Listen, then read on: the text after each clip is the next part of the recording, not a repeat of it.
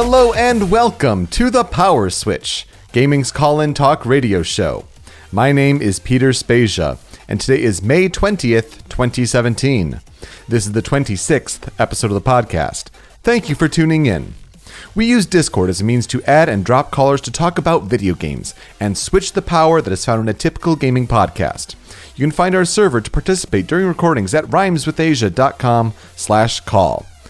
It's another week, kind of a longer one than most, it feels like, mostly because of the political news in the United States. It's just like checking the news in the morning and in the evening, and it's been crazy on that front. Not as much on the gaming front, but there are some things I'd like to talk about today in particular. First, I'd like to kind of cover, I guess, the games I've been playing recently. So that's Nier Automata. I'm 8.5 hours in now. I wasn't able to put too much time into games this week, but still can talk about them, of course. Nier Automata, kind of on the main quest with this we will become as gods section of the game, which was a little bit tedious. Interesting boss battle, but kind of there at that point. Loving the soundtrack. Great soundtrack to that game. The Machine Village song in particular. You can just kind of zen out and just be very peaceful. I also got around to playing Batman Arkham VR, and I'll talk about that a bit more at the end of the show, kind of in the last segment.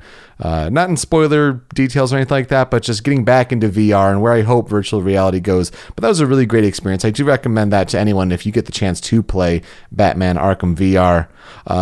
As far as other housekeeping goes, our E3 Yes or No contest, do check that out. We're coming up on the last day here on recording to submit your contest entry for 5 bonus points. But if you're listening now throughout this coming week, 3 bonus points are still up for grabs. So do check out rhymeswithasia.com/E3 contest, and you can check out our yes or no contest. Very simple to join if you're interested in participating. And then the winner of that contest gets to join me on our post E3 show to talk about all things regarding that. That's coming up rather quickly. A couple weeks from today, we'll be taking calls and making predictions, and that should be a lot of fun. But before we get to your calls and why the show is a lot of fun with just getting perspectives from different people about the gaming news from this week and other things gaming related, I'd like to get into the main topic of the 2 big game reveals this week. And not really game reveals, I suppose, but game presentations. It's not often that you get 2 events such as this, but we had the Nintendo Direct featuring ARMS on Wednesday. That was at a 6 p.m. Eastern time, so it was kind of in the evening.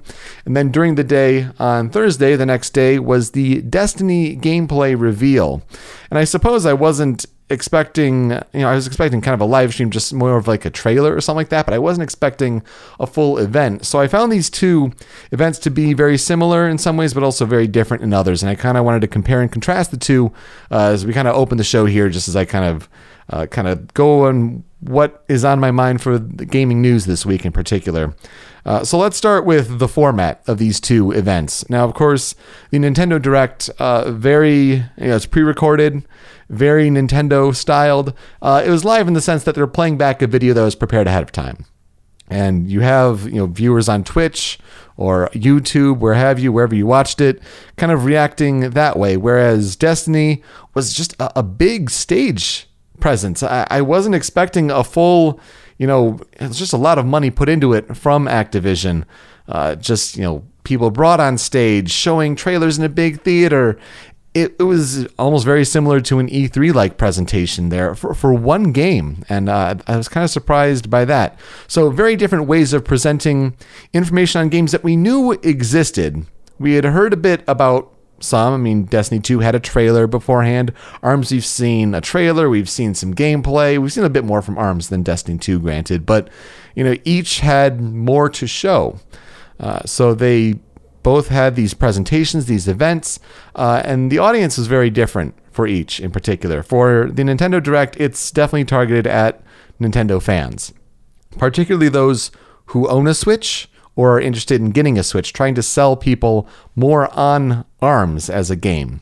Again, a lot of information out there, but trying to kind of sell it just that little bit more to try to really get that sale. Whereas Destiny 2 had a lot of members from the media who were not only out there for E3 Judges Week, kind of a lot of people from the games industry seeing many of the E3 games ahead of time, but you also had a lot of Destiny fans who were very familiar with Destiny already as an established brand, as an established game.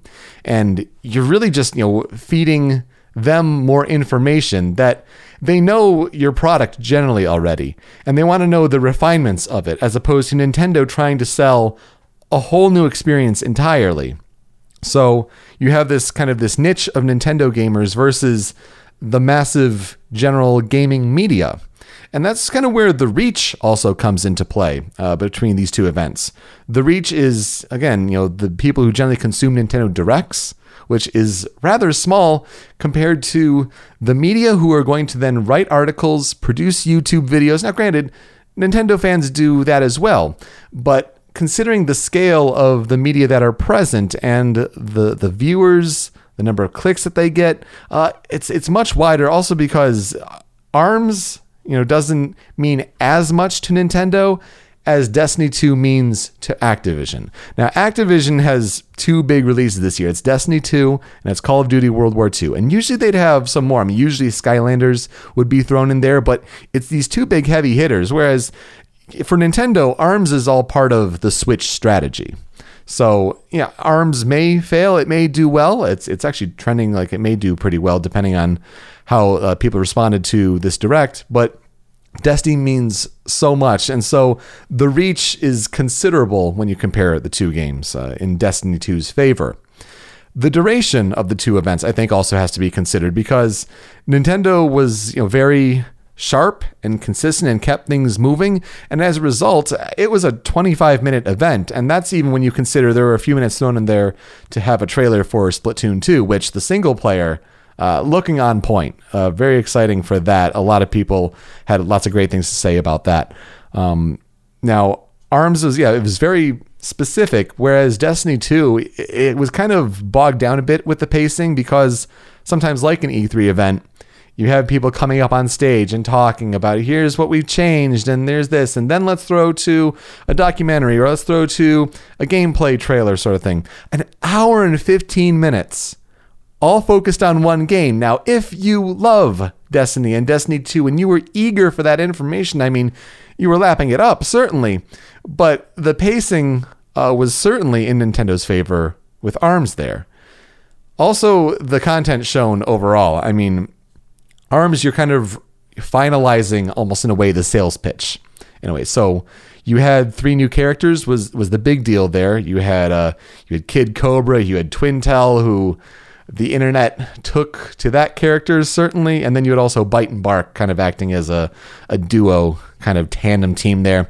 Also different modes you were talking about. 2v2, some volleyball versions of basketball to dunk your opponents through a hoop. That was interesting, but it was kind of crafting out that pitch. And by that time, to reveal those 10 characters overall and detail their different arms, and here's some interesting strategies to set up that final roster of 10 characters. Now, good for Nintendo also to make that final pitch of, there'll be free updates, patches, characters, stages, probably maybe modes, I don't know, but free updates throughout the life of the game. It's good to reassure, but the biggest thing, of course, the global test punch, the demo coming almost like what they had for Splatoon 2 kind of at the launch of Switch, but kind of get people into it. That's going to be really big. People know generally how to play Splatoon. They don't know how to play ARMS. So for not this weekend, but the weekend after that and the subsequent weekend, to have those 2 weekends be global test punches, not only to stress test the server, but to get people knowing how to play the game. Is the motion control really going to be worth it? How does it feel with the Pro Controller? I think that's the biggest news that sold a lot of people and saying, all right, I may not be ready to totally put down $60 yet. There may be some people, but I'm down for a free demo. I'm totally going to check that out. That'll be really interesting. Destiny 2, on the other hand, I think it was, again, it's more of a refinement of what people already knew about Destiny. Some people critiquing, it's 1.5. You're adding maybe another weapon slot. The biggest news, I think, coming out of that is more industry shaking, is that because of the Activision Blizzard sort of juggernaut that is that company, to launch that game through Battle.net, as some people still refer to it, but the Blizzard launcher app, that is huge, especially saying it's not going to be Steam. It's not going to be Origin, of course, because it's definitely not going to be Origin. But, bringing that game to PC version may not hit that September 8th. It hasn't been confirmed yet. Looks like they're actually giving effort towards a PC version, not just a weak port. But for the PC version, when it comes to launch through Blizzard's launcher, that is substantial. That is industry-defining news. Other than that, it's just a lot of gameplay refinements. I think the other biggest gameplay sort of related announcement for Destiny 2 was saying that with this guided games mode, people who more like to play by themselves can still get into these big raids, these big events. I mean, you can join a group who, strangers, if you don't necessarily have a group of friends to play with. I think that's a big thing that, maybe a lot of Destiny players were kind of absent on, missing from the first game. So there's a lot to talk about. I mean, there's format, audience reach, duration, the content shown, but it comes down to the effectiveness. And really, I think, Destiny 2, people didn't really need to be sold on Destiny 2. If you played Destiny, you were going to play Destiny 2. Maybe if you're interested in the PC version and that's your big holdup, Destiny 2 may still appeal to you. But I think a lot of that was really just preaching to the choir. As far as the effectiveness of a live game presentation, I think Nintendo's been hitting it out of the park, to be honest, with these Nintendo Directs that are specific, game-focused, just before launch. And I think that's another key thing, too. The ARMS Direct was very effective because we're only a few weeks out from that game launching. Destiny 2, we still have to wait, another 3-4 months. It's still quite a ways out. Really, it kind of all goes back to E3 in a way. E3 2017 coming up in a few weeks. And it's almost kind of a preview of the two styles of presentation. Odd, again, that a single game kind of dominated the Activision stage there. And, not that Activision would have a press conference or anything like that, but that's kind of the style you should expect for an E3 press conference when it comes to Microsoft, Sony. I mean, Ubisoft finally got their press conference confirmed. That was great to see. But this Nintendo Direct for Nintendo, we'll see obviously more games featured, not going as in-depth. That'll be more for the live broadcast after for Nintendo. But it's almost kind of in a way a preview of the two styles, but for lots of games. And that's kind of exciting to see. I mean, both were effective in certain ways, but they spoke to their audience as well. But yeah, when you're talking about focusing on a specific game and kind of giving this live event, it may be more effective when a game is close to launch. And in this case, that would be effective for ARMS. Personally, I'm not someone who's about to rush out the door and buy either ARMS or Destiny 2. So I found it interesting to kind of look at both events and kind of compare and contrast here, but I'm really interested in what you have to say. So when we come back, we'll get to the callers. What do you think? I would love to hear your thoughts, but you can also bring up whatever gaming topic that you'd like to discuss. And don't forget, you can also reply to another caller has to say as well. That's all when we come back here on the Power Switch.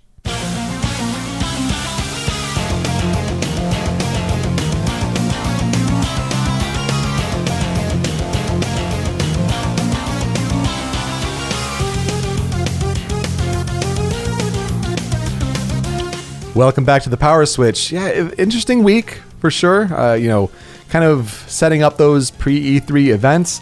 I wonder what else will be in store for pre-E3. We still have, companies kind of trickling out these investor calls. I mean, Ubisoft certainly had one. That was interesting to see the news that came out of that.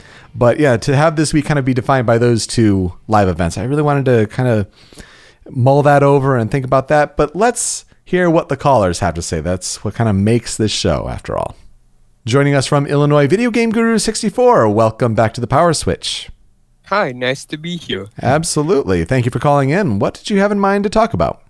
I was going to talk about the Direct, the Nintendo Direct that happened, and I had no idea that Destiny had a presentation this week. So, yeah, I almost expected coming into it that it was just going to be they'll just show a trailer. We'll kind of maybe get an extended look at gameplay. But yeah, they made it in like a big E3 sort of style. And I know it's maybe Activision has some money to throw around, but that was certainly surprising to see. Yeah, and surprising enough that the director or producer, somebody at Activision, said that they're not planning for a Switch port.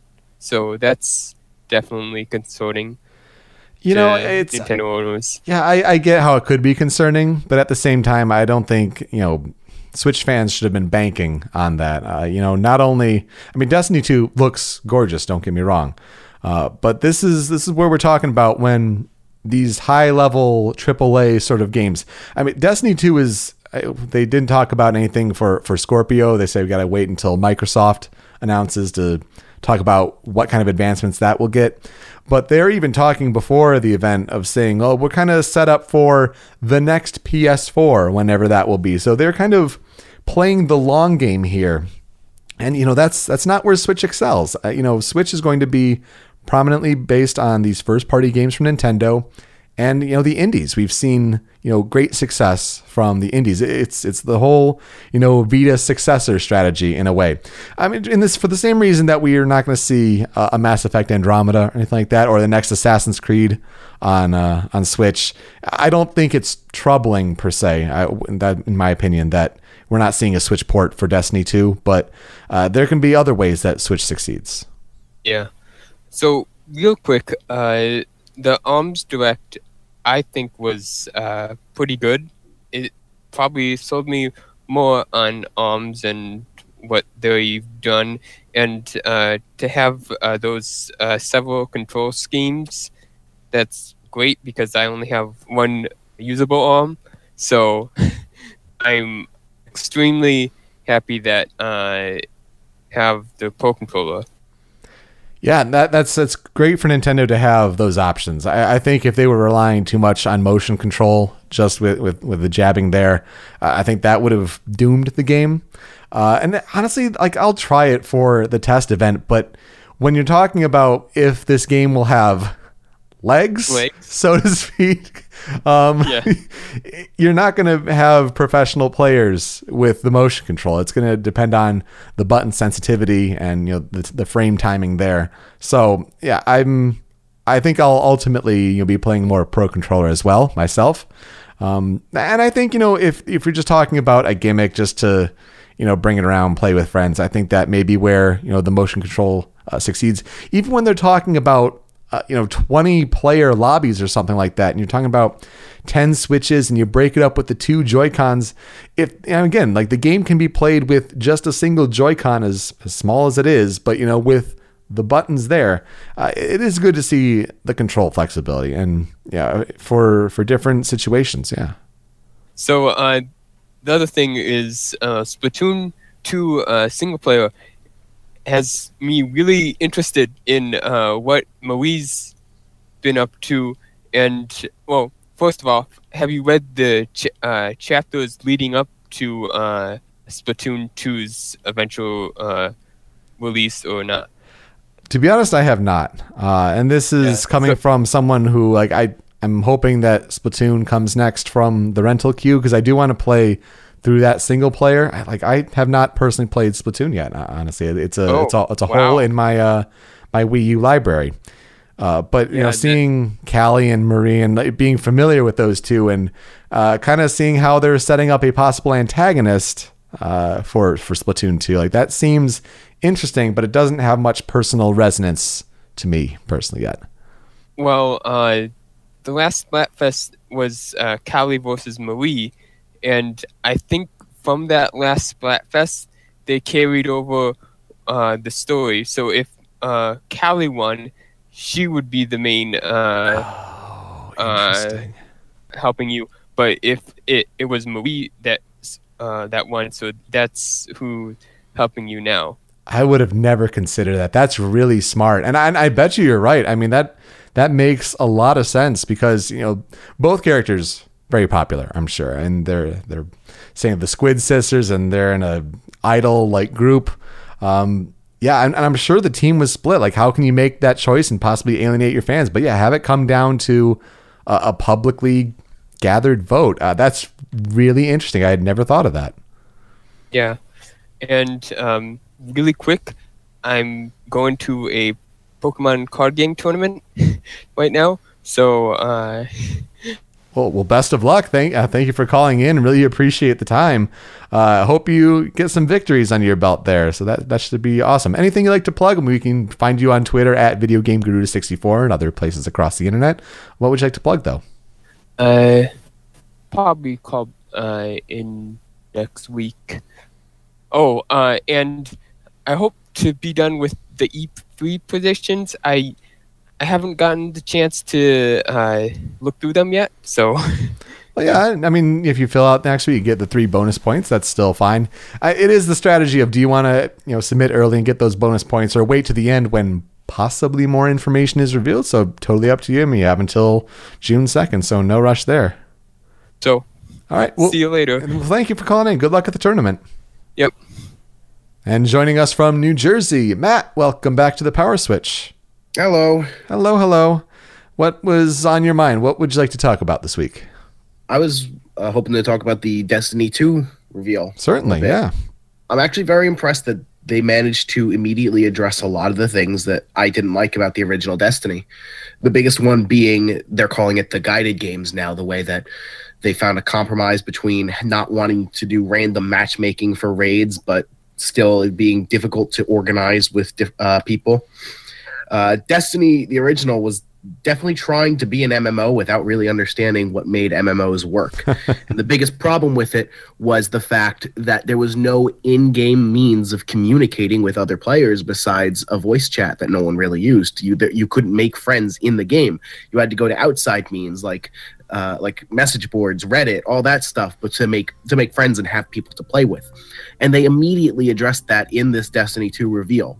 And I think that that's a lot more interesting now, because that was the core failing of Destiny for me. That was the very reason that the game didn't work. So I think now there were still a couple other problems that I hope they end up addressing, but the big one that was like a fundamental flaw with the concept seems to be fixed now. Do you think that, and I saw news outlets kind of saying that the connection is still going to be P2P, peer-to-peer, as opposed to dedicated servers? Yeah, is that a big deal to you? P2P is really, really bad in games like this, because it makes cheating a lot easier, because when everything is validated from client to client instead of client to server, what that does is it opens the door to fudge that connection. And in an MMO, that's the worst thing you could possibly have.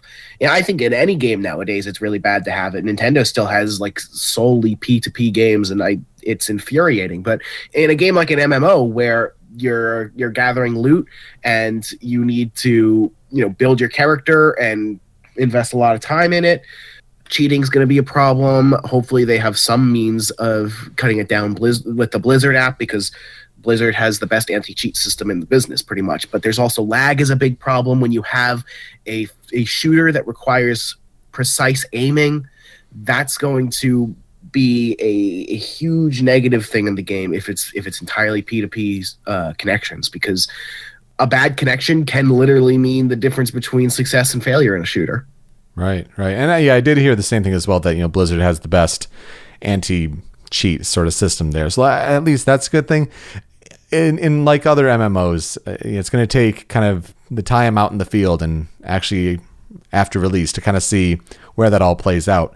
But it was good to hear that the announcements kind of delivered on a lot of things that people were looking for, and I think that was an interesting aspect of what this presentation also did compared to other possible live game presentations, because many in the crowd were Destiny fans already. You were getting all these applause breaks and cheering breaks for what were seemingly kind of minor things for those that were not Destiny fans. You're looking at it and it's like, okay, I mean, this is probably big for players, but if I'm going to this new, why is this a big deal?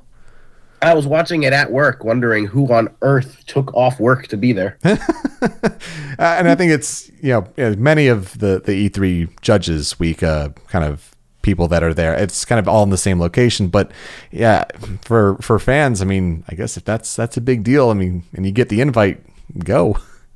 Yeah, they seem to promote the fact that the PvP mode was now exclusively 4v4. I don't know if that's a good thing, because 6v6 and 8v8 was pretty cool. but I guess people wanted less players in a game. Another huge problem I had with Destiny was the story, or the lack thereof. And I'm really happy to see that they're focusing on expanding that and making the single player story experience more meaningful. Although I'm very worried that I can't tell what tone they want it to have, because they had that original trailer that they showed with it was obviously supposed to be a humorous trailer with the one guy, rallying the troops with these inspiring messages, and the other guy being like, yeah, you want loot? I want loot too. Let's go do this. And hopefully Nathan Fillion is in the game playing that guy. Yes. I believe that that character is in the game because they showed the opening mission of the game, and he was in that cutscene. So I think he's going to be one of the major advisor characters. But it was really jarring for that to be the very first thing we see of the game, because I'm not sure if the tone is supposed to be serious or comedy, because it was a comedy trailer. And then the guy gets up on stage and starts describing a serious story while cracking jokes every couple seconds. So I'm still not really confident that they have a solid storytelling idea down. But I guess ultimately, as long as the MMO side of it is entertaining enough, that's not going to matter so much. But it would still be disappointing to see the story still kind of end up as a mess. I almost wonder if the humor is used to kind of just, break the news lightly. That, the big thing with Destiny 2 being, for those unaware, is that, all of the loot and progress from Destiny 1, that's gone. You got to start over from scratch. It's what they mentioned in that trailer that you mentioned. Is that a big thing to you? Is it like a necessary evil in a way? I guess it depends on how much time you put into the original Destiny. I stopped playing Destiny around the time that the first raid showed up because I had no one to play it with. So I don't really have a terribly decked out character. Although it does kind of reinforce the idea that they're not treating this like an MMO. They're treating it like any other game where we're starting from scratch now. And I haven't looked too far into what the Destiny fan base is saying about that. But if I had continually put all this time in, I would feel pretty frustrated with that. Yeah. I feel like the correct way to do it would have been to have everyone start at that higher level and then build up from there, which is something that games don't really do very often. And it does kind of invite power creep in a scary way. But I think back to the one game that I always remember that did this perfectly right was Banjo-Tooie when it came out. When you start it, you have every power-up from the end of the previous game, and it doesn't take away any of them. Instead, the game gives you brand new ones for the entirety of the sequel. Obviously, it's not one-to-one from like Banjo-Kazooie's system working in a loot game like Destiny, but I think that it's something more along those lines that they should have handled rather than just scaling it all back and resetting it to zero, because then it feels like, obviously the fun times that they had in Destiny 1, that all matters, but it feels like the progression ends up just kind of being cut off. Yeah, you can bring over your same character, but without all of their powers and all of their loot, it might as well be a new character. And that's what I kind of feel is a little more worrying, even though it doesn't affect me personally at all, because, I never progressed my character that far. But I think that that's overall a negative. Yeah, it sounds like that would have been a better way to handle things. I think it's a good thing to, one, finally get that PC audience in there. Good to see that confirmed early, from those original trailers. But also to kind of future-proof it a bit. And hopefully they've kind of put some thought to that so they don't have to do this kind of huge reset again. Give it a kind of soft reboot in a way, even though the game came out in 2014 or something like that. But kind of give it this reboot to kind of bring in a larger base of players and then keep that and kind of go with that design in mind. So that hopefully they kind of move forward with that. It's not a game that still catches my interest, but I'm still interested to see what people end up saying about it and kind of how that community kind of grows around that game. Yeah, I'm a little worried about the BattleNet thing, which it's weird that in the press release they called it BattleNet, even though they renamed BattleNet to Blizzard app a couple months ago, and no one's calling it Blizzard app. Everyone's calling it BattleNet. Yeah. So maybe this is them sort of admitting that that was a bad idea. But I'm a little worried that BattleNet's going to become another cluttered storefront for digital video game sales. which I guess theoretically is a good thing because Steam needs competitors to force Steam to get better, and Origin's not picking up that slack. But ultimately, like when I open up the Blizzard app to play like Overwatch or Heroes of the Storm, the only thing that's there is Blizzard games. It's nice, it's sleek, and it does what it needs to do. If I need to click through like a bunch of crap trying to sell Call of Duty to me, then I'm gonna be real disappointed because I don't want the Blizzard app to become another storefront. I want it to be the Blizzard app where I just open it up, play my Blizzard game, and not have to worry about everything else. It is a really nice interface. When I tried Overwatch on PC during that free demo time, I got some experience with it, and it's a nice interface for sure. Hopefully it doesn't become too cluttered. And it seems the way Activision is going, like they don't have too many properties to necessarily bog it down. But it may be like a similar comparison would be Uplay. I mean, Ubisoft only has so many games on PC. But then they have fundamentally broken. Yeah, with all those the DRM and all that. That's a whole other thing. That I tried to play Rainbow Six Siege with a friend, and it wouldn't recognize that we registered each other as friends. And to this day, we haven't played Rainbow Six Siege together. Oh my gosh! See, I've only used it. I played Watch Dogs 2 on PC, and it was fine just to launch that game and do that. Fine, whatever. But that's my only real experience with Uplay.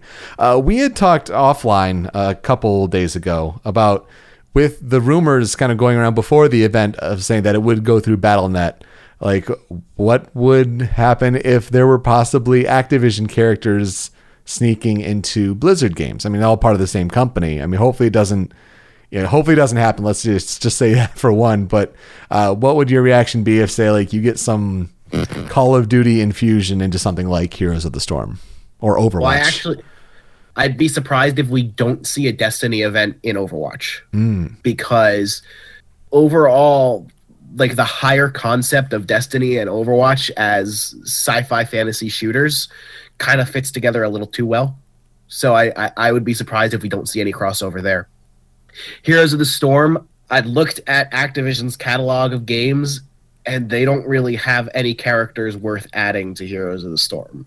Because that's the thing about Blizzard's catalog of all the Overwatch characters, all the characters that have ever been in Warcraft, StarCraft, Diablo. They're all very distinct, memorable characters. And the ones that are sort of generic characters, like the medic from StarCraft or like the player classes from Diablo, they're characters that have a long and storied history with the people that are familiar with the other characters. So I feel like they can't really get away with adding Call of Duty soldier to Heroes of the Storm without it being wildly out of place.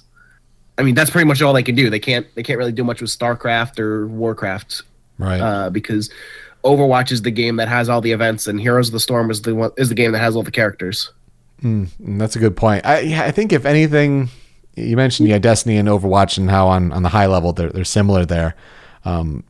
Destiny going into Overwatch, that may be a bit of a stretch because Overwatch is so character driven. But I'm mentioning it. I could totally see the possibility of Overwatch skins or accessories, or whatever, going into Destiny super easily. That seems like that would play super well. I think that's almost a given. Yeah. And maybe we'll see like Horde and Alliance banners or something. Yeah, that's entirely possible as well.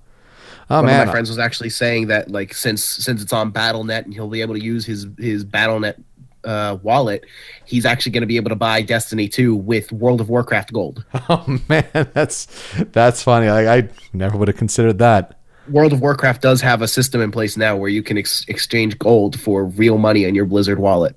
I think that really just shows the power of kind of these companies getting bigger and bigger, at least the big publishers, and what a dedicated storefront can do for something like that. That's really interesting. So it's going to be interesting to see how Destiny 2 kind of goes playing forward. I mean, real quick, did you seeing the ARMS Direct? Thoughts on that? It's huge to have the global test bunch. ARMS is 10 out of 10. I'm all in on that game. Oh wow! And all right. I think that it's great with Nintendo's recent IPs. They are so confident in it that they say, if we can just get this game in people's hands and have them play it, they'll be convinced. That's ultimately what has sold me on a lot of games recently. I mean, to bring it back to Blizzard, that's what got me sold on Overwatch, because I wasn't interested in Overwatch until I played the open beta, and then I was all in. Splatoon I was always interested in, but once I played the global test fire, I was like, yes, I am 100% going to buy this game. And I already feel kind of all in on ARMS, but like once I play the global test punch, which is such a stupid name and I love it. Everything about ARMS is stupid in exactly the perfect way. Like Ninjaro, who is competing in the ARMS competition as part of his senior project at Ninja College, or the Kid Cobra is like he's a streamer and he does all this. Yeah. The characters that they're building for ARMS are so perfect that I think that game looks amazing. And I don't understand why everyone hates the announcer, Biff. Like, everyone hates him. And I'm like, I do not fundamentally understand why. He's a bit silly. But I think, yeah, it's taking it with the right amount of levity. It's not taking it too seriously. And I think that's kind of what it needs. Yeah, I'll have to see for the test punch and how it plays to see if I'm totally on board. But no, it sounds like they're confident. And then we'll see at E3 with these tournaments. I think Splatoon 2 also has a tournament, but ARMS having one as well. That should be exciting. Just more content in E3. That should be great. Mm-hmm. Well, I'll let you get going. Thank you so much for calling in. You mentioned before you're under the weather, so I really appreciate you taking the time to call in and all this. Anything you'd like to plug? We can find you on Twitter at Grimace Duminis. Mm-hmm. Nothing really that I know of that's going on. Nothing news popped up that I'm aware of, so I think we're just going to call it a day. That sounds good. Well, Matt, thank you so much for calling in. Get some good rest and take it easy. I'll do my best. Thank you. All right, guys. Thanks so much for calling in. When we come back, I'll talk some more about virtual reality. It had been some time since I had last used virtual reality, and getting back into it kind of, put a new perspective on things and some options that could be done in the future. Like, where do I think virtual reality should go and could be going? So that'll be when we come back here on the Power Switch.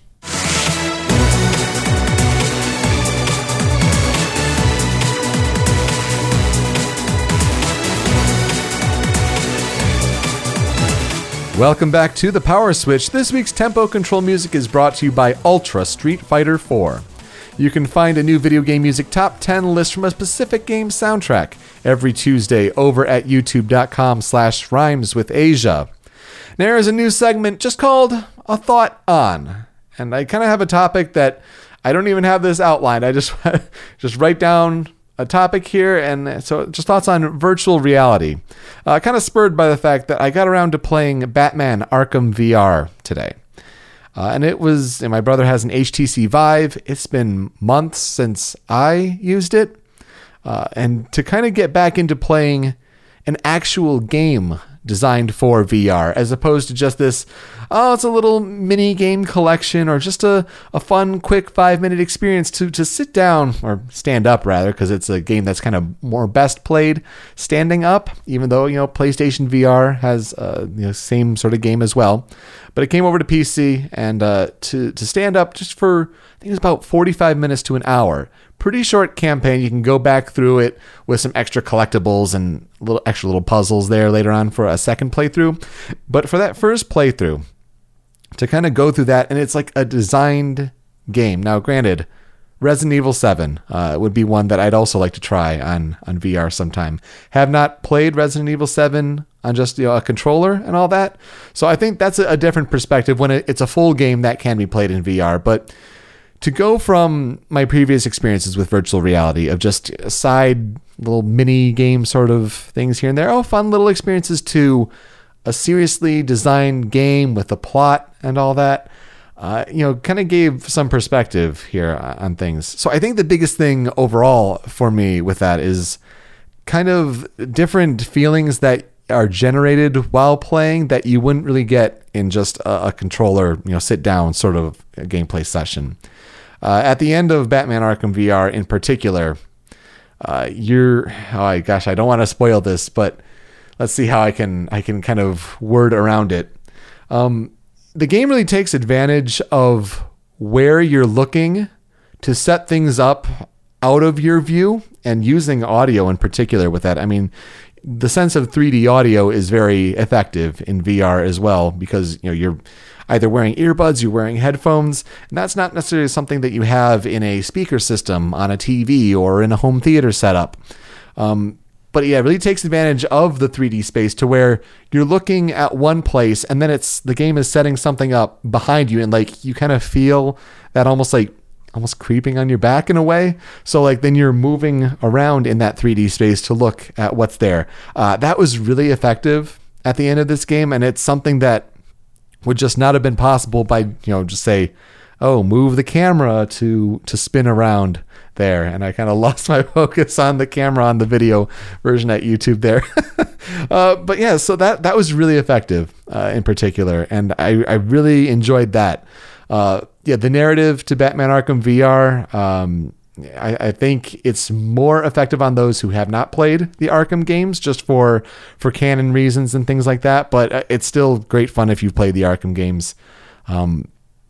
There's a beginning where you start at this piano, waking up, and Alfred's like, here's a key to the piano, and you kind of have this inside of Wayne Manor to explore. And like, I wanted to explore a bit more, and like I'm just messing around the piano because you're just sitting there. I'm like, oh, do, and then suddenly you're like, oh, that's whatever you jumbled on the keyboard, the piano is like what you're kind of sinking into the Batcave, and you're like, no, I wanted to explore more, but okay, we're gonna do this.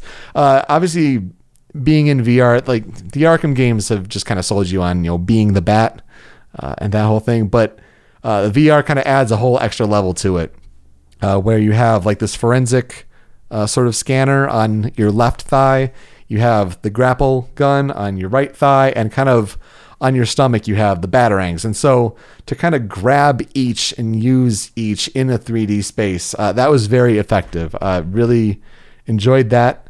But it was just nice to kind of, again, like I want to say sit down, but that's not necessarily the case, but to kind of have an extended gameplay session in VR. And I'm not one who gets motion sick or anything like that. I think that may be a hurdle if if you struggle with that. But again, it's the big thing. I think the big takeaway is it's going to be interesting to see where VR goes from here. So it's one thing to experience a longer game in a VR setup, but this was still, it's HTC Vive. It's dependent on, monitors in the room, a very room-based setup that, you can move around and explore, and that's great.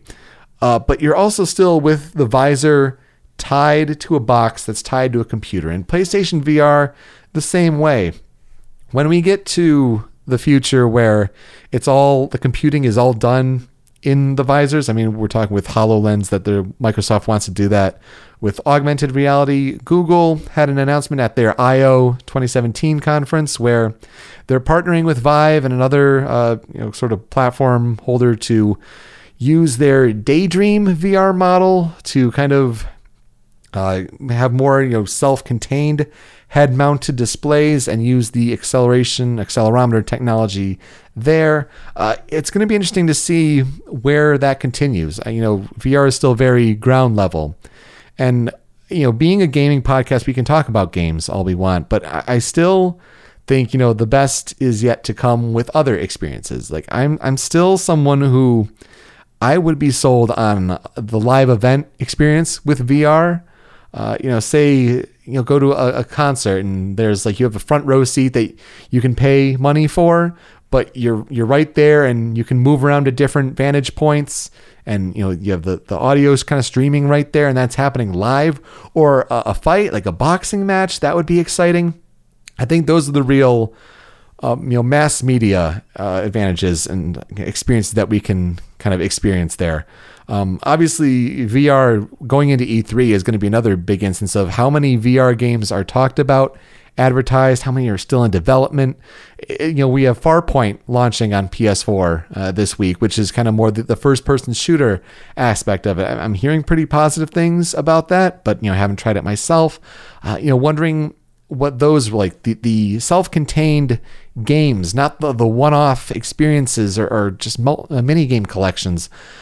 We're still, in the early test phases, and also the affordability will be a big thing.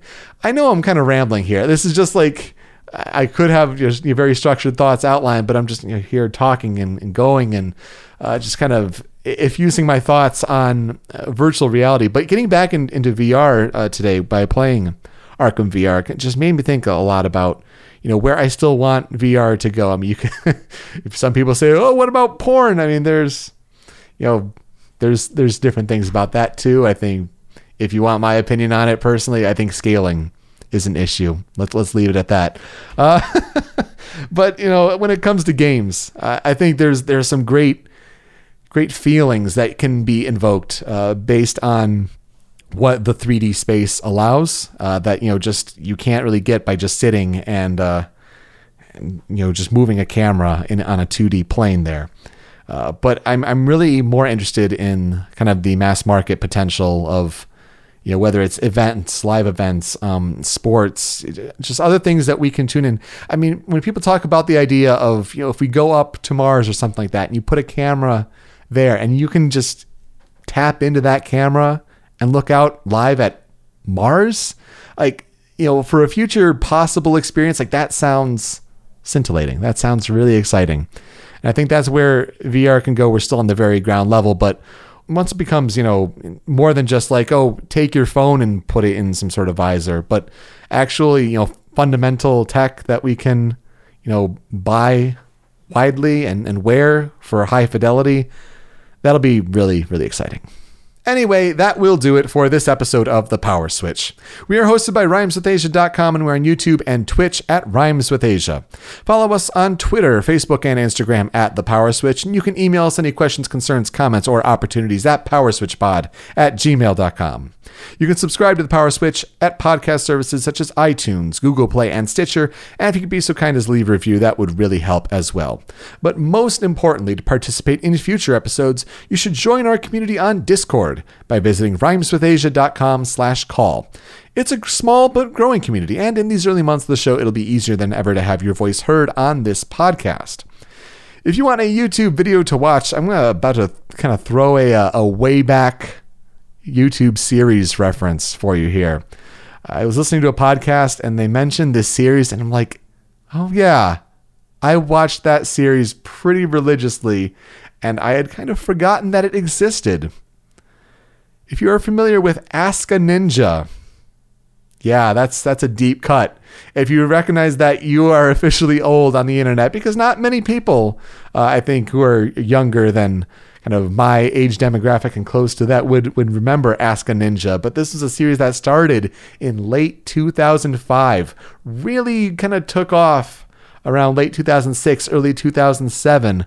But wow, Ask a Ninja got kind of brought back into my internet memory lately. And so to look up episode 30, which is called Ninja Omnideuce, Ask a Ninja, I think, kind of was a YouTube early extension of the kind of, and to date it even further, the Strong Bad Email series from Homestar Runner, to kind of take that fan question and apply this simple humor to it. So you look back on the Ask a Ninja series, it's a very dated YouTube series by production standards and even maybe humor standards, but to think back then, more than 10 years ago, it's some great stuff. So the omnibus episodes that happen every now and then, like this one, episode 30, these are our quick hits questions, and you kind of get a sense of the ninja character and all that.